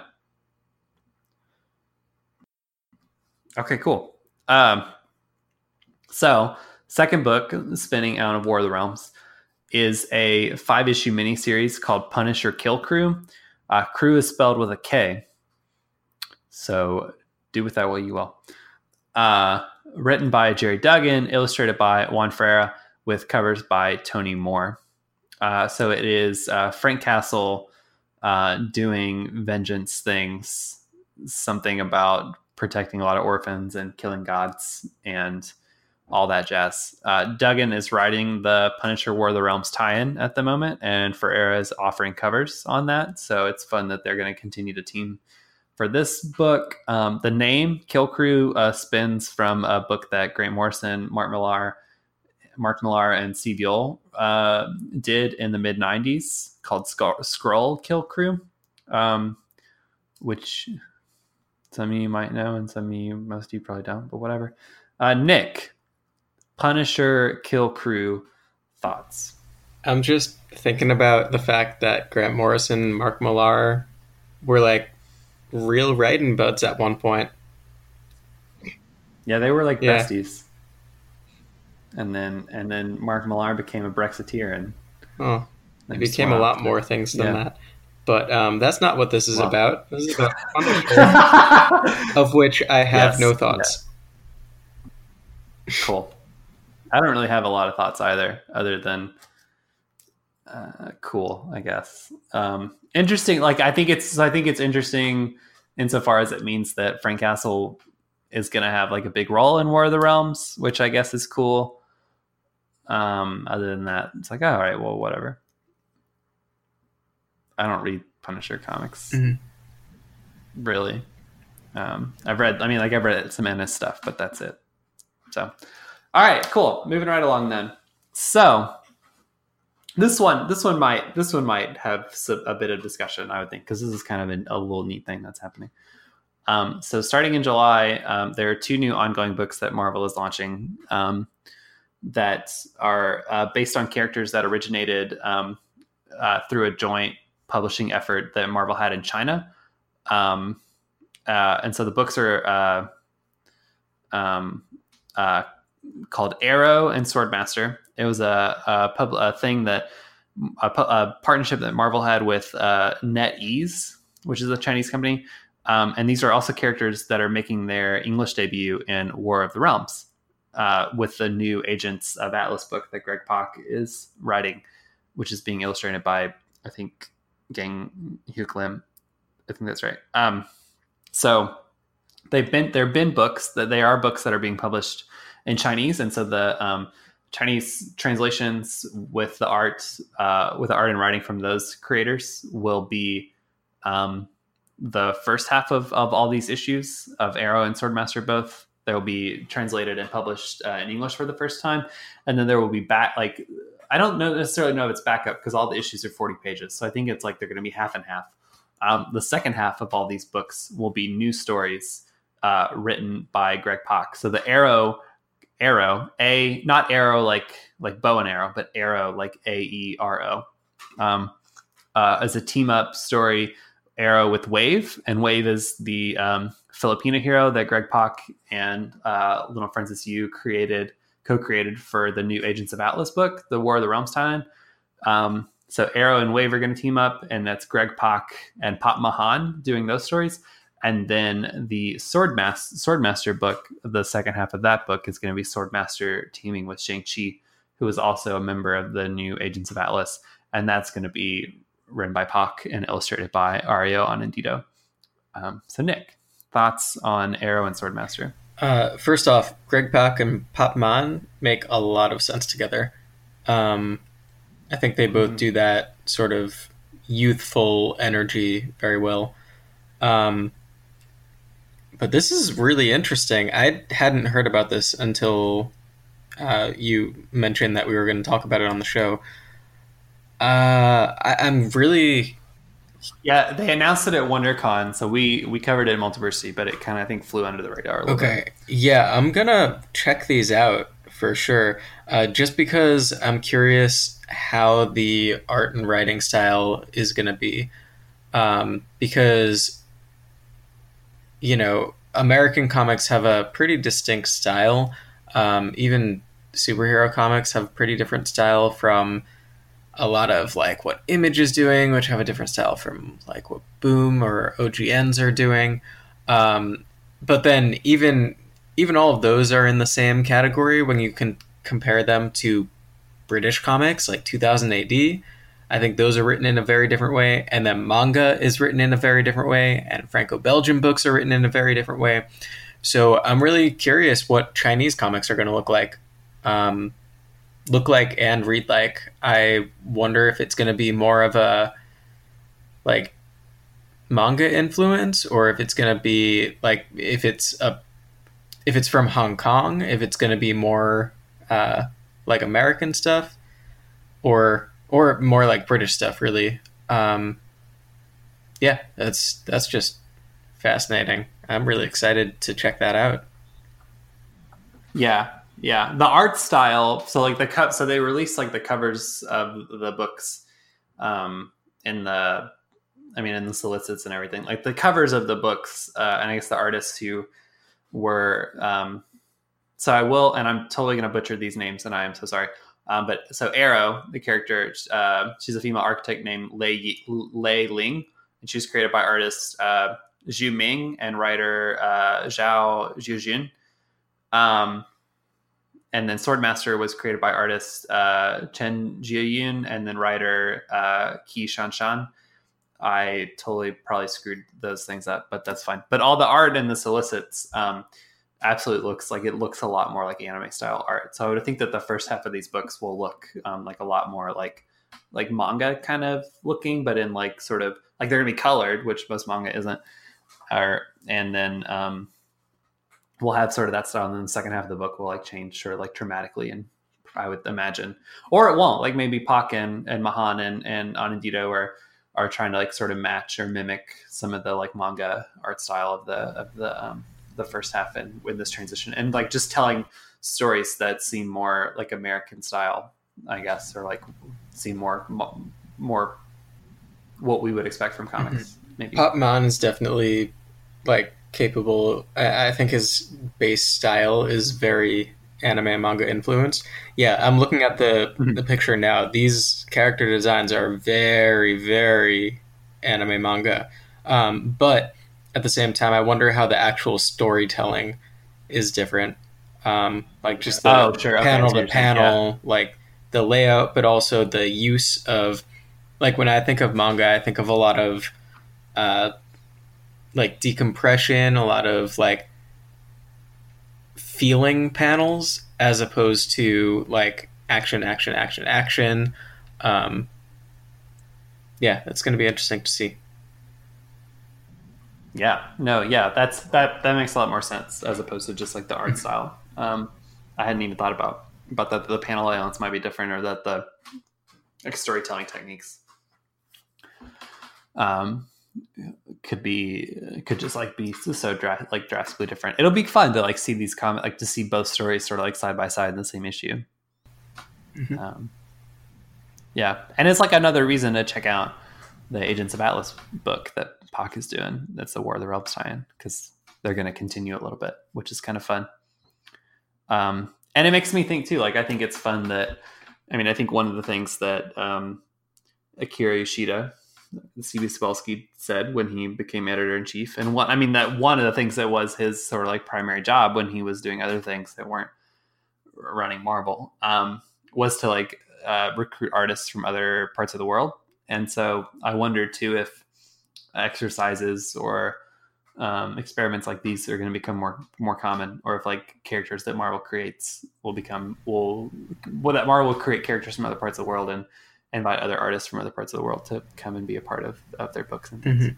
And it's cool that they're having actual creators who are living in those countries and creating characters for those countries, and then just bringing the character over into their universe. That's a strange and interesting prospect, because American comics are very American focused. And even when they have characters from other nations, it's just done, I think, in a very different way than it would be if it were actually created by people who are living in the country and making the comics for the country. Yeah, no, I totally agree with that. Because it's less, it's like absolutely less so than just like doing like the Bendis model of trying to like add diversity into the Marvel universe, of like me, Bendis, as a woke white man, wants to create characters that are like that other people see themselves in, and like that then take off and other writers, do wonderful things with, and like that you yourself do okay things with, but like that, do these other really cool things, or this, that, the other, and like actually having creators from other parts of the world create these characters and then have them run and do whatever with them. Which I think is smart in the way that more of this stuff should be like. And I think it'll be cool to see if any of these characters that Pak is using in this mini stick around. Like, I think it's possible that we could get like an Agents of Atlas book out of War of the Realms, outside of just this like this 4-issue tie-in or whatever. So it'll be fun to see if any of these characters have staying power, or if this is like a fun experiment that they're doing. Mm-hmm. Cool. All right. Moving right along. So for the first time ever, the Invisible Woman, Sue Storm, is getting her own solo title.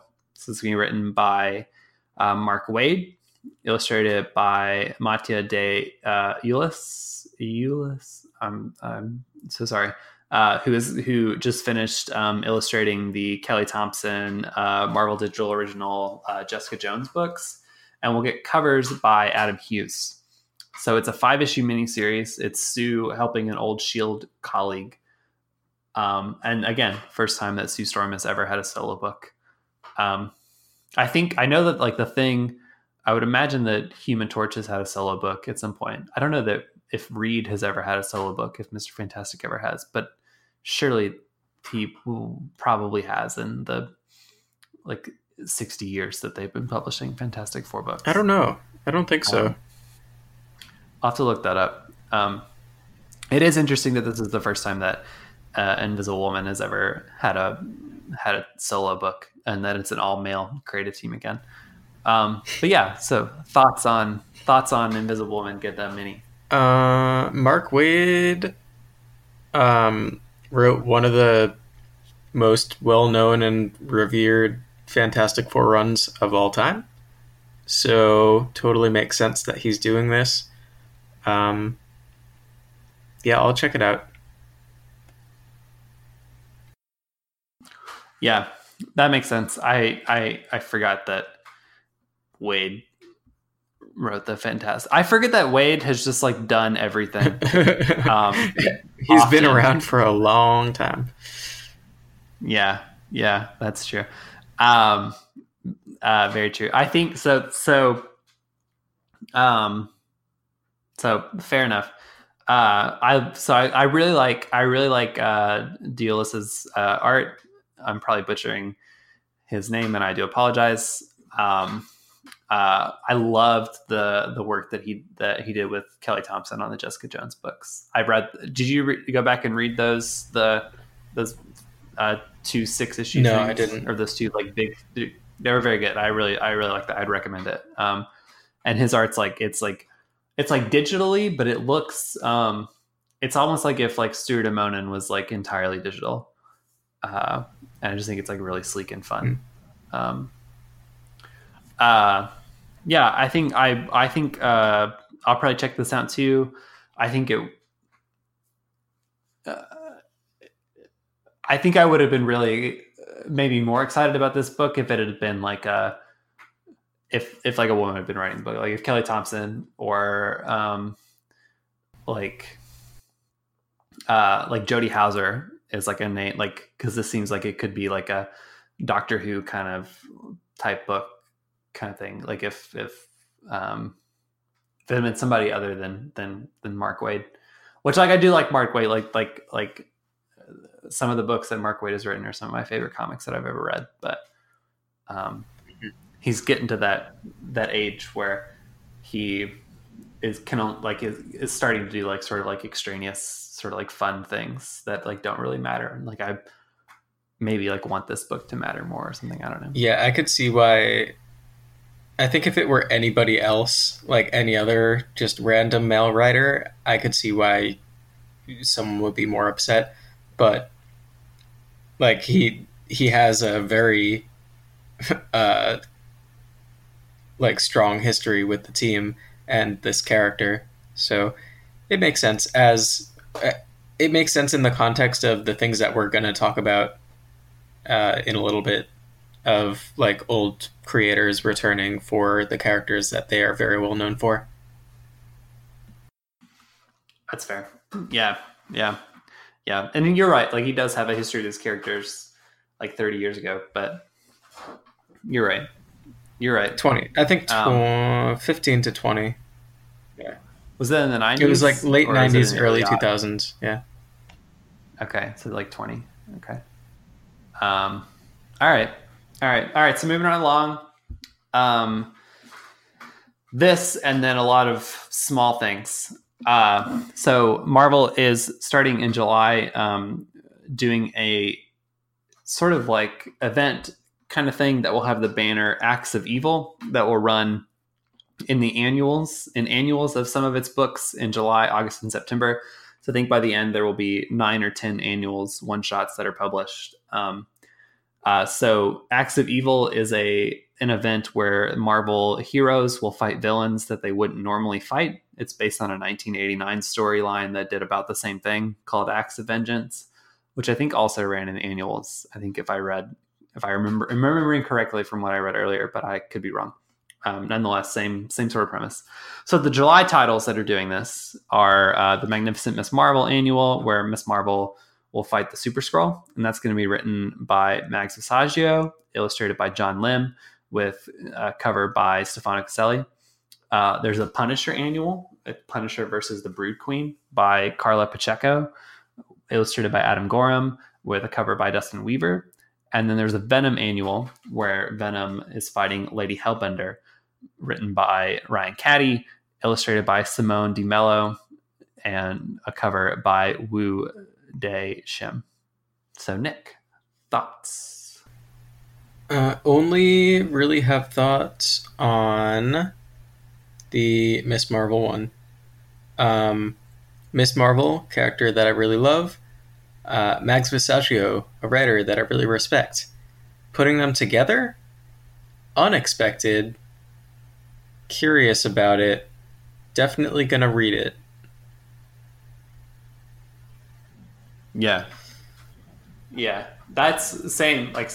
Yeah. I'm really, out of all of these, I'm most excited about the Miss Marvel one because I love Max Masaccio. And then the fact that it's like acts of evil, it makes me wonder if they're trying to like get in on what DC is doing with their Year of the Villain. Yeah, people were making that comparison. I think maybe a little bit. But then again, it's like it's superheroes. Villains are always a big thing. Yeah. And the year that the villains of the DC's doing, it's like, like every title is basically, it's like their whole line is like tying into that whole thing. But this is, like it is like similar-ish. I think this is really fun because it's giving characters that don't have, or not characters, creators. I burped again. Creators that don't have a lot of, I'll cut the part that I said that I burped again. Creators that don't have a lot of Marvel work, the opportunity to come and to do something fun, to come do like a one shot in continuity, and hopefully open the door for more work. Like for Mags, like she's, I guess, only written that Dazzler one shot basically for Marvel, which is really, really good. And I don't know that Carla Pacheco has ever written anything for Marvel. There were a lot of people in our Multiversity Comics Slack group when this was announced that were very excited that Carla Pacheco was doing Marvel work. And I didn't really even know who she was, but I went and looked her up. She's like done some Rick and Morty stuff, and is I guess done some creator own stuff and other things. So people were excited about her, and like Ryan Caddy, who I guess he's publishing Infinite Dark right now at Image and doing some other work. It's exciting that these creators that are sort of on the outskirts or like at the beginning of their careers are getting to do some fun things for Marvel. So that's kind of where I'm at. I think the concept's like fun and dumb, but out of the three of these, the Marvel one is the one that I'm the most excited about for sure.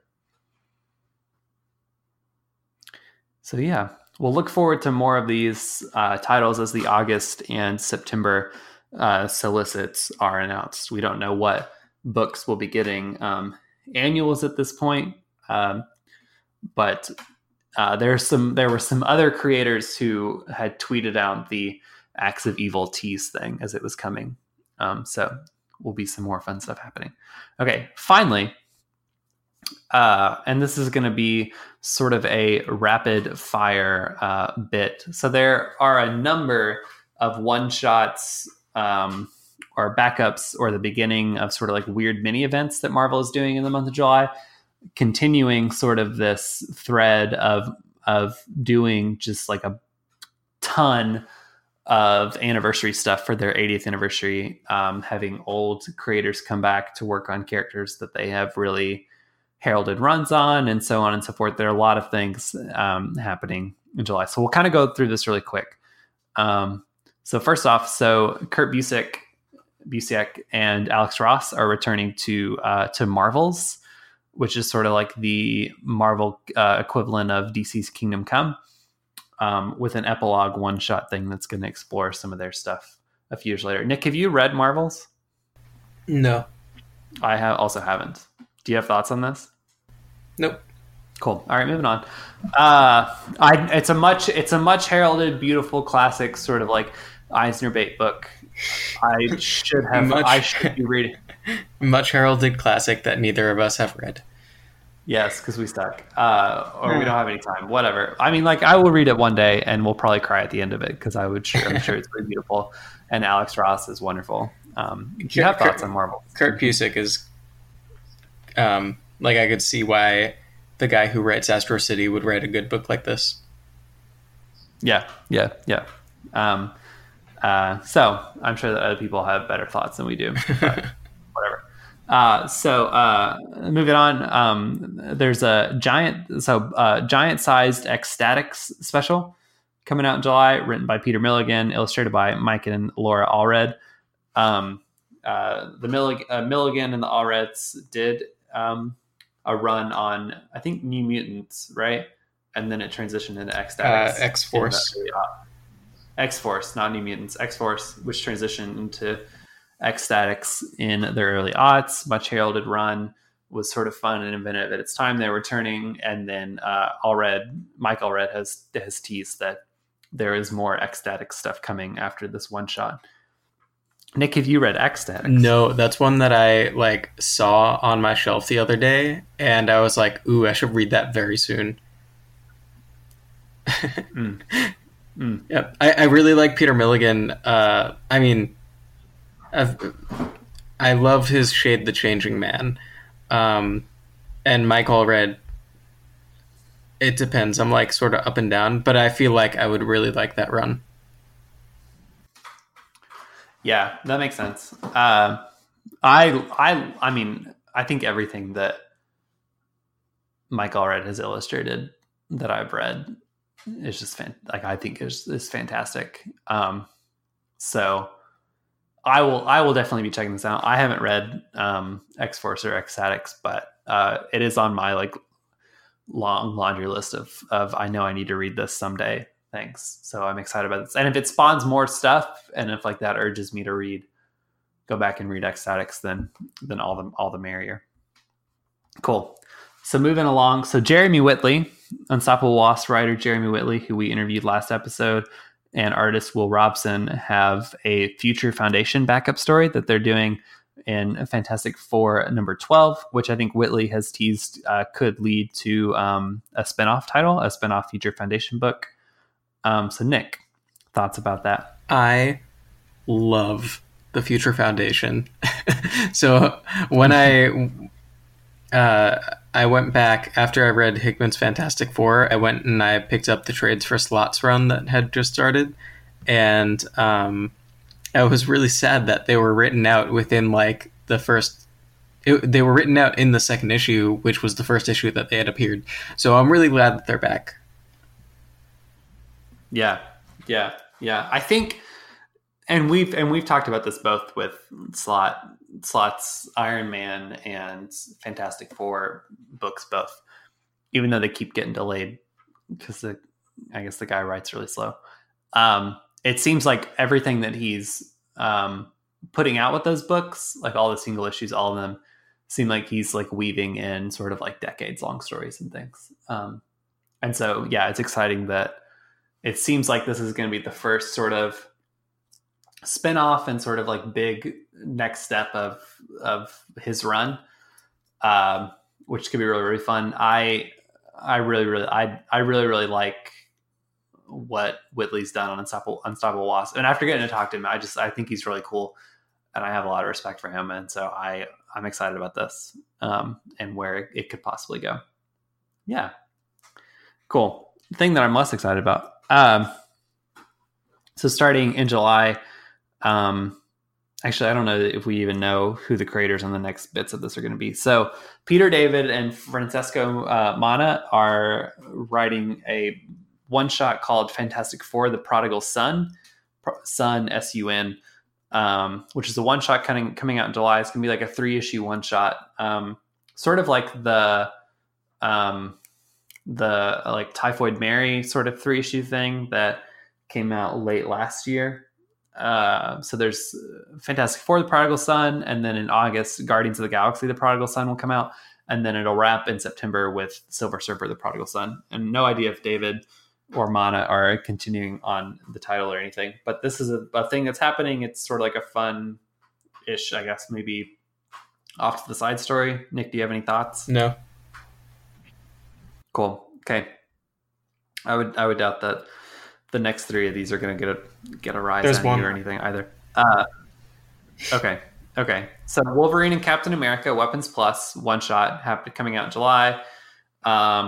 Wolverine and Cap both being a part of Super Soldier, Weapon X, whatever stuff. Written by Ethan Sachs, who's writing Old Man Quill right now, and who wrote Old Man Hawkeye. Illustrated by Diogenes Nevis. Thoughts?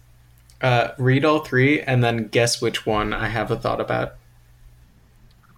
Okay, so there's the Wolverine and Cap one, and then there's another one called Captain America and the Invaders, The Bahamas Triangle, written by Roy Thomas, illustrated by Jerry Ordway, harkening back to Captain America in the 40s things and stories. And then there's Wolverine versus Blade special, written by Mark Guggenheim and illustrated by Dave Wilkins, that Guggenheim has said he's had this idea in his head for a really long time. Sort of, it's just Wolverine versus Blade doing things. I think the thoughts that you probably have are on the Thomas and Ordway book. Sorry, my microphone button. Anyway, yes, you are correct. Roy Thomas hasn't written a comic in a good while. I'm like 99% sure that he hasn't written anything in like a decade. And if he has, it's been like one issue here and there of like not big things. So that's really interesting to me. He's still like a regular writer at Alter Ego magazine at Tomorrow's. But otherwise, yeah, I'm assuming that he still writes in the same style that he did back in the 60s and 70s. But yeah, it's going to be interesting for a one-shot. I think it's interesting that they brought him back. I did not expect to see a new Roy Thomas comic in 2019. Yeah, I mean, and again, I think it has to do with also Marvel celebrating this 80th anniversary. That is like not really an 80th anniversary for Marvel, but it's an 80th anniversary for Timely, the company that preceded what would become Marvel Comics. Yeah, I mean, I think it's fun that they're doing all of these one shots and putting out all these books and doing all these like fun creative things. There were a number of one shots that came out in June that I doubt that we talked about on this podcast, with like creators. Like there's some Wolverine stuff and some Hulk stuff with like creators that like had heralded runs on those characters. I mainly brought these up because I went and reread the July solicits before this episode again. And it just seems like this kind of stuff, like all these like fun side events and just like weird off to the side stuff and other excessive things. It just seems like there's so much of it. Like they're really going all in with this anniversary in a way that they're just kind of like throwing everything at the wall, inviting everyone back. And it like doesn't seem cohesive at all. It's just like stuff that's happening. And that's fine. I just like, I'm looking at all this stuff and I'm like, wow, I could never afford to pay for most of these things. Just because they're all like $4.99, 40-page issues and stuff. Mm-hmm. But that might be me. I mean, because we do this podcast, we have access to, review copies. But if not for that, yeah, agreed. I wouldn't check out almost any of this. Yeah. Cool. So lastly, another one shot written and illustrated by a bunch of Marvel creators. There's a Marvel Summer Special, which is basically like the swimsuit issue for 2019 kind of thing, I think. Thoughts on the Marvel swimsuit issue? No. Okay. Not your shtick? Nah. All right. Well, whatever. Is it your shtick? No.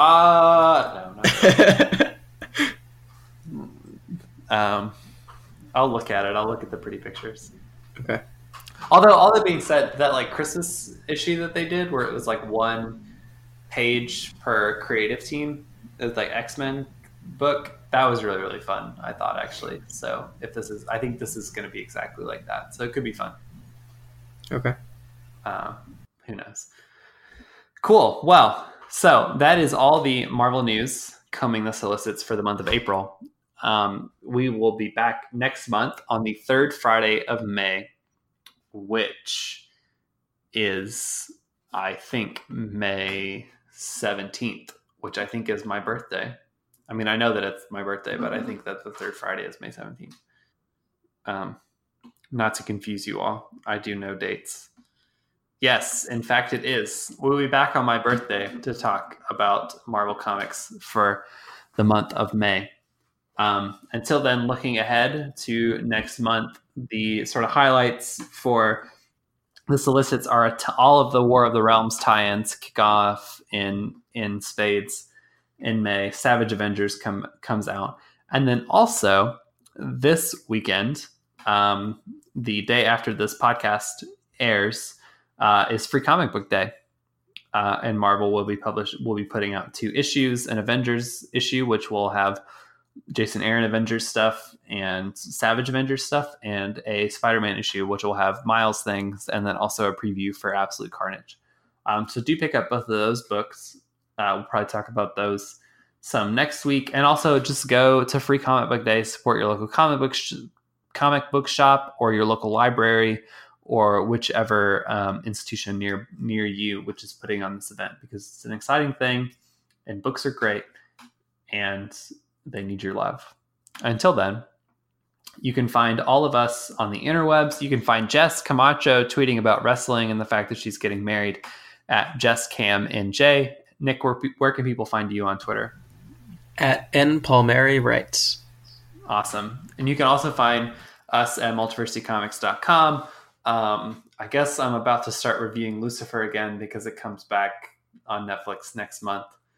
I'm shuddering thinking about how to do that, but whatever. Oh, we're going to do the summer binge again very soon. That's exciting. I'm going to finish off Avatar with season 3. Yeah. Oh, that is fun. I will be excited to read all those things. Summer is coming. Unlike those mother truckers who are tweeting about Game of Thrones, summer is actually coming. Winter is over. Although it did snow 3 days ago in Chicago. I digress. It's not snowing in Florida, so shut up. You can find me on Twitter at KBGregory13. And again, you can find all of us on multiversitycomics.com, where we're hosted, and a number of other podcast news reviews and other fun comic and pop culture related things. We'll be back on May 17th for sure. I promise. Scouts honor. I wasn't in the Scouts. Yada, yada, yada. We'll see you next month. Goodbye, folks.